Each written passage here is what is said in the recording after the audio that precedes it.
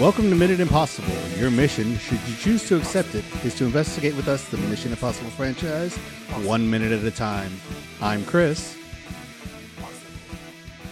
I'm Jonathan. I'm Jeff. And I'm Sean. Hello, everyone. Welcome back. Woo. Happy hump day, everybody. Good luck with that.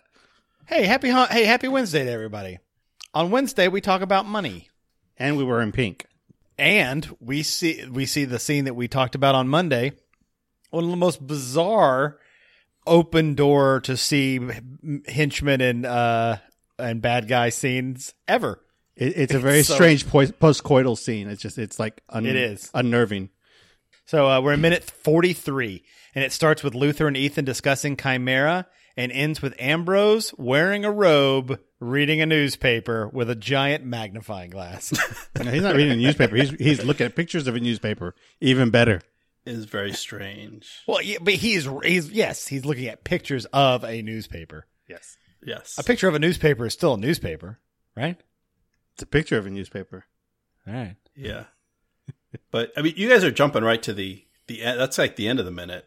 There's I know. We can go back. Earlier on. I want to talk just a little bit about. We get the end of the quote from the dead guy in the video. And he's saying, every search for a hero must begin with something the hero requires, a villain. Therefore, in our search for our hero, Bellerophon, we created a monster, Chimera. Yeah, whatever that word is, whatever that guy's name is.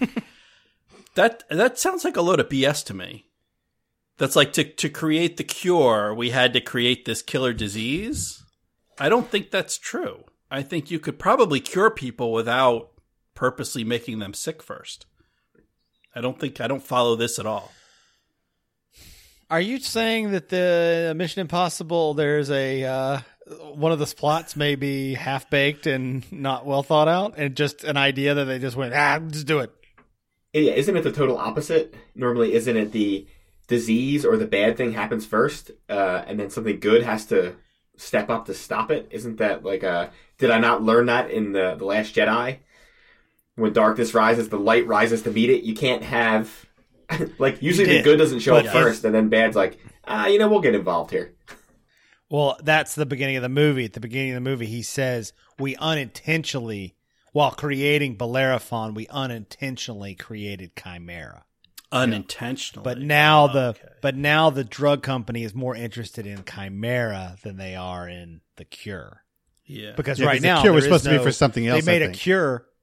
Yeah, they were making a cure for who knows what. Like you do, accidentally. It'd be funny if it was like a cure for something simple, like dry skin or fungus. Yeah, they were trying to cure alopecia. Yeah, and they created Chimera. This movie is sounding more and more like the plot to Future Man. Oh, I love that show. The Hulu series. I was just talking about that the other day.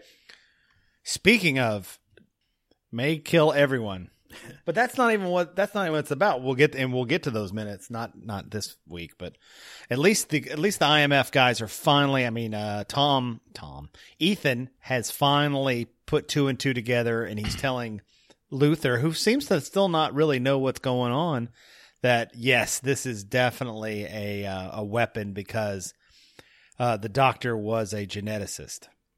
So he was creating something. And so he's decided that he would knowing him as he knew him, he's decided that he would have created a cure and also created a disease. So 43 minutes in, guys, we now know what Ambrose was after and why.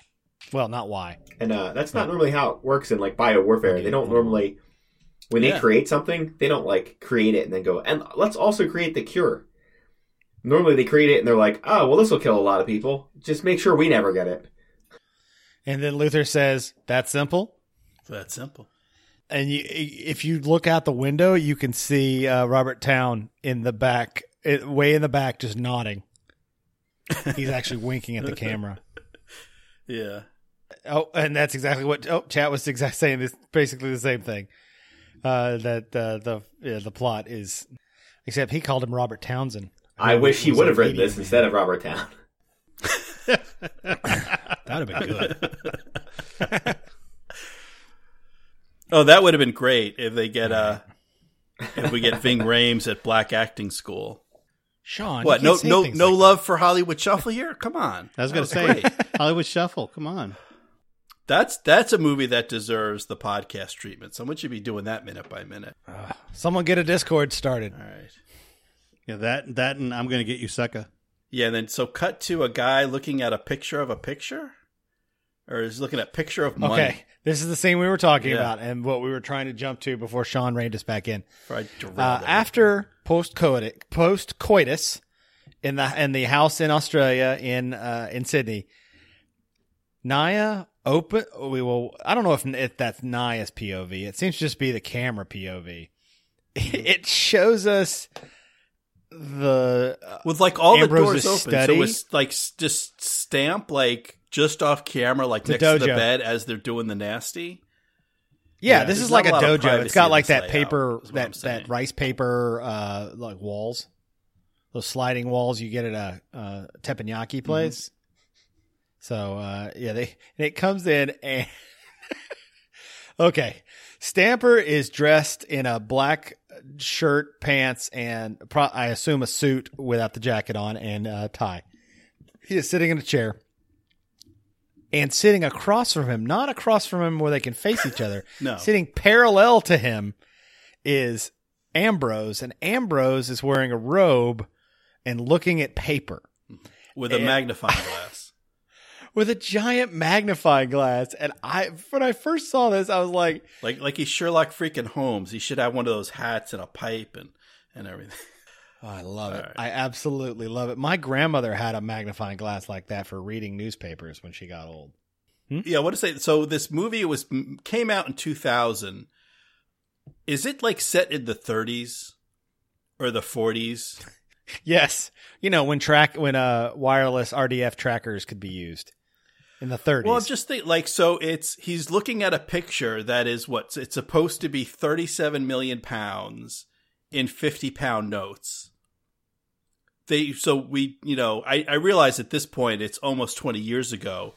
Did we not have like electronic fund transfers?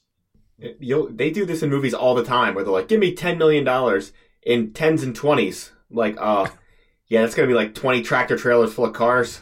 So good luck with that. Yeah. Like, I'm not paying 1% of a transfer fee. Are you crazy? Give it to me in cash. Exactly. Of 37 million pounds? The Swiss don't have those kind of fees. Those are waived for this kind of transaction. And where do you get that? Like my ATM limit, I think is like $500 a day. Yeah, but you could transfer in as much money as you wanted. I think it'd take me a couple centuries to take out $37 million. So so a question for this is a guest to guest question. Hosts can just silently listen for a moment. Jeff, how many times did you have to watch this minute? I've watched it like 5 or 6 times, so apparently more than 5 or 6. You still don't know. I'll admit it took me 3 or 4. It's like it's the Midnight Run thing. They're showing the paper so they know they have the money now because it's today's paper. That's why the newspaper's in with the money. Yeah. Oh. Proof of life. Proof of life, exactly. Proof of cash. Oh. Yeah. That is dumb because I'm looking at the headline. Also, if you look at it really fast, it says the Times. I swear to God, it looks like the Ass Times. When you first look at it, you're like, does that say ass? Because it's a little like a little crest in the middle. I was like, oh, the Ass Times. Yeah. Cool. So what's going on in the Ass Times? The Ass Times. Earthquake kills over 1,200 people. Yeah. I assume it's for the date. Cool. I assume that they didn't. Is that the equivalent of in a movie where people keep using each other's names even though nobody does that in real life? They're like, hello, Ethan Hunt, how are you doing? Like, in your real life, you don't call anybody by their name if you know them. Yeah. I especially don't call him Ethan Hunt. That's ridiculous. Yeah, you just say, hey, what's up? Hey, hi. Hey, guy, what's up? It makes no sense. I love it. Well, we'll see more of it in the next minute. But the look of Ambrose in this is just hilariously awesome. First, and also, you knew someone this creepy would have a dojo motif in his house. His house looks like the bad guy from Karate Kid 2. It looks like that sensei, the bad sensei who tries to, murder Daniel-san for embarrassing the Cobra Kai coach. Yeah, with the paper walls, this kind of does look like where the Cobra Kai guy would live. I was going to say, don't bother. It's Karate Kid 3. The guy with the tight ponytail?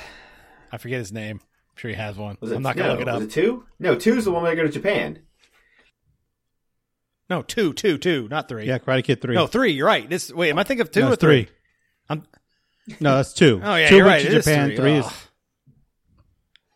I got my Karate Kids mixed up. But yeah, Stamper is sitting there as our live chat says, waiting at the bank. That is bank furniture in the hallway. That is all bank furniture. I wish the pen that Ambrose was using had a little rope attached to it to keep it on the desk so you can't take it with you. It's the same day, right? I was hoping it was like 20 minutes later. They saw the sunset last night, right? I think the sun is still setting. When Naya and Sean Ambrose originally got there, it was the middle of the day. Well, how long does it take to get to Australia from Seville, Australia? Spain? Yeah, they're not in Seville. They're in Outback. They're both Shack in Australia. House. I think that the sun was setting when Ethan went out for his walkabout. So I assume this is the next morning, and Stamper is pissed. Now, are we supposed to think is this guy some kind of stud that, he's up and around, he's doing his magnifying glass and she's asleep? Oh, yeah. Like he just, yes, the little lady needs a little sleep after our workout. Ha ha ha. She's not asleep. She's just faking asleep. But you're right. It's the sun's going down on the other part of Australia. Here it's like bright as day out there. I don't understand. The other part of Australia, the one that's on the other side of the earth. Yep, the other part of Australia. Does Australia get cut off by the equator? Yeah, the other side of the world. Is Australia on the equator? South Australia. Part of it would go, the sun was set earlier? Yeah. Like way earlier? Yeah, it's like South Australia is different than North Australia. That's got to be what it is. That's exactly what it is. Because it's such a big, place. Yes, it is a very big place. That's on their brochure. Australia, it's a very big place. See, I got a little bit of a laugh. There you go. So you're the Murray of Australia. I really am. All right. So at this point, we kind of have it seems like a fully formed plot. Almost. Sean has stolen the virus. He's going to sell it for an earthquake. And Ethan Hunt has figured it out. I think the earthquake may be taking you down the wrong path, Sean. Now, this does seem like they've gone through an awful lot of work on speculation because all they knew is somebody was working on something and somebody stole it. Like, that's where we start the beginning. We talked about this in the first couple of weeks. We're like, how do they know this is what they are going to go for? Like, why is this a thing? Why is this an option? Because the doctor works in a super secret laboratory in the inside vent of a giant building. Like, why is this even? And I think what happened is him contacting Ethan was the first time Ambrose heard about this, and when he did, he'd just been waiting on something like this. But I don't understand why, because my first thing wouldn't be, I'm going to do a stock trade and take money and invest it in a company. Mm-hmm. That's a weird first step. Yes. To an evil plan based on something you just heard about from the job you've decided you're now going to screw over. I don't know how long Sean Ambrose has been coming up with this idea. So that's never mentioned. I don't know if any part of the movie he's ever like, Ethan, I never liked this job. You knew that. Some sort of, big thing at the end. He doesn't really have that moment. I guess when we get there, we'll see closer what he was really talking about. But I don't know. I missed all of that. Sorry, Jonathan. Me too. I missed it all. Don't worry, it was super eloquent and super interesting. All right, I'll get it when I listen to the show, and it'll all be sure. When you listen to the show, yeah. It was a very cogent point you just made. Very cogent point. Thank you. I thought so. All right. Now's where I get to play Jeff, and you could be Chris, where I ask you, what does cogent mean? Oh God, listen, I'm done explaining stuff to him. All right, he did a week of Rocky Minute without me, and I had to listen for 5 episodes as those morons didn't know what any words in the English language meant. An entire episode they kept saying there was an omnipotent narrator in a book.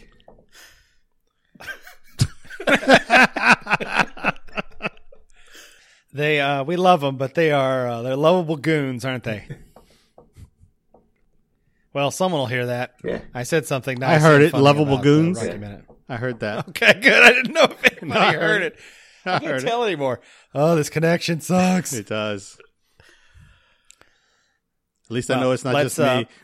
Guys, let's all put on our robes and go into the tech of the app. Play us in, Sean. All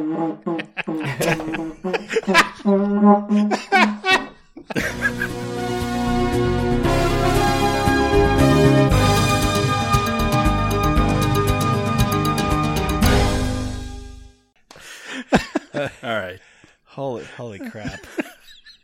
That was the best rendition of the theme song so far in this movie. That really was. That's better than the theme song I have playing in there. Oh, good job, Sean. Sean's now just laid out on the ground with one of his eyes has ruptured. Oh my God. That was the tech of the app's got to be Sean. the creepy robe, right? It was either that or it was Herb Alpert.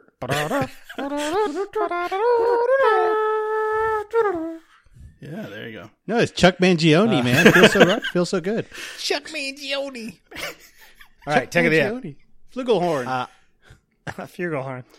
I am going to say, oof, guys, magnifying glass. Magnifying glass. Oh, you took mine. It's mine. It's good. It makes things bigger. Yeah, well, there's not a lot of tech in this particular app, so yeah, you got a magnifying glass. You think so? Well, Sean, that's why this is hard. Okay, if it was easy, anyone could do it.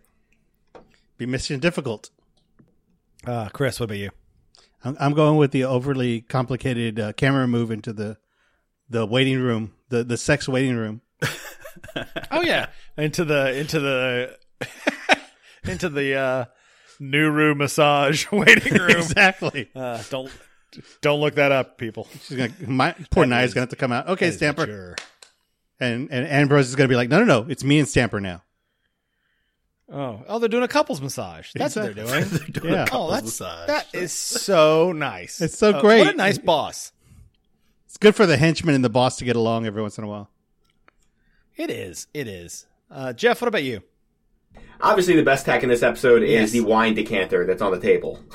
Because these guys are going to sit back, they're going to have a couple glasses of wine, get massages, and then things are going to get weird. Is that wine or is that whiskey? I thought it was like whiskey. Is there wine? Is there an actual wine one too? Because it's the middle of the morning, so I just didn't know if that was appropriate. I mean, I guess it could be anything. It could be brandy or something, but you know, on the south side of Australia, it's nighttime already, so they could drink. Yeah. It's just Foster's. Could be some Courvoisier, perhaps. Oh. There's a That craft. is a It is a gentleman's craft of drink. Foster's. You're right. Yes. What do the Welsh drink? it's probably a $5,000 What's a bottle Welsh of wine that the henchman just slugs all at once. Sean, you get to wrap up tech of the app on today's episode. What is your tech? My tech of the app is Luther's magic mug that allows him to drink without poking himself in the eye with that spoon. I don't know how. I've never been able to pull off that move of like sipping a hot beverage from a cup while the spoon's in the cup. I always end up poking myself with it. Oh, like you're It's not really a spoon; it's just a fork. Is it like a cup of noodles? He's like eating soup. Is that what that is? Yeah, I think that's It'd be better if he's like trying to drink it and the fork keeps like poking him into the cheek and he can't like get his mouth down on the cup. He's just like, ugh. That's a good one. I like it. That is a good one. On an episode that had was high on less creepy. I would say 50% less creepy than the last episode. Yeah, so, until the last few seconds. I think we're learning, guys. I think we're getting better. Yeah, guys, it gets better. It gets better. There you go. Yes, I assume so, Chris. Chris, does it get better? Because this movie is not great right now. There better be some motorcycle fights and fights in the sand and fingers being cut off. These are the kind of things I'm expecting. When's that going to happen? You do get some of those things. Spoiler alert. Oh, sweet! I can't wait. Okay. Well, you'll have to wait till tomorrow. Oh. What a great way to end this. I've been Jonathan. I've been Chris. I've been Sean. And I've occasionally been Jeff. This mission will self-destruct. I think I had a stroke when I was saying that. I think I self-destructed. Miff. Well, as I was talking, my microphone slid off and started sliding away from me, so I'm trying to stay with it. Hello, where are you going? Are you on a chaise lounge right now? Now from the floor. This episode will self-destruct. Have you been getting into their decanter? I slowly lowered as the episode went down. See you next time on the show. It's done. It was so fun. Thanks for listening to Minute Impossible.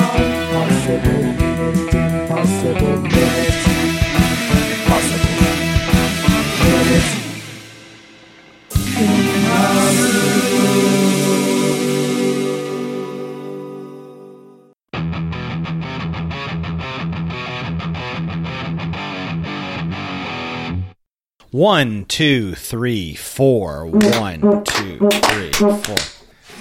Now, I don't know what that waveform's going to sound like, but it's going to be weird. I'll tell you that. Well, that sounds like a trumpet. That was the vuvuzela. It's like fart claps or something.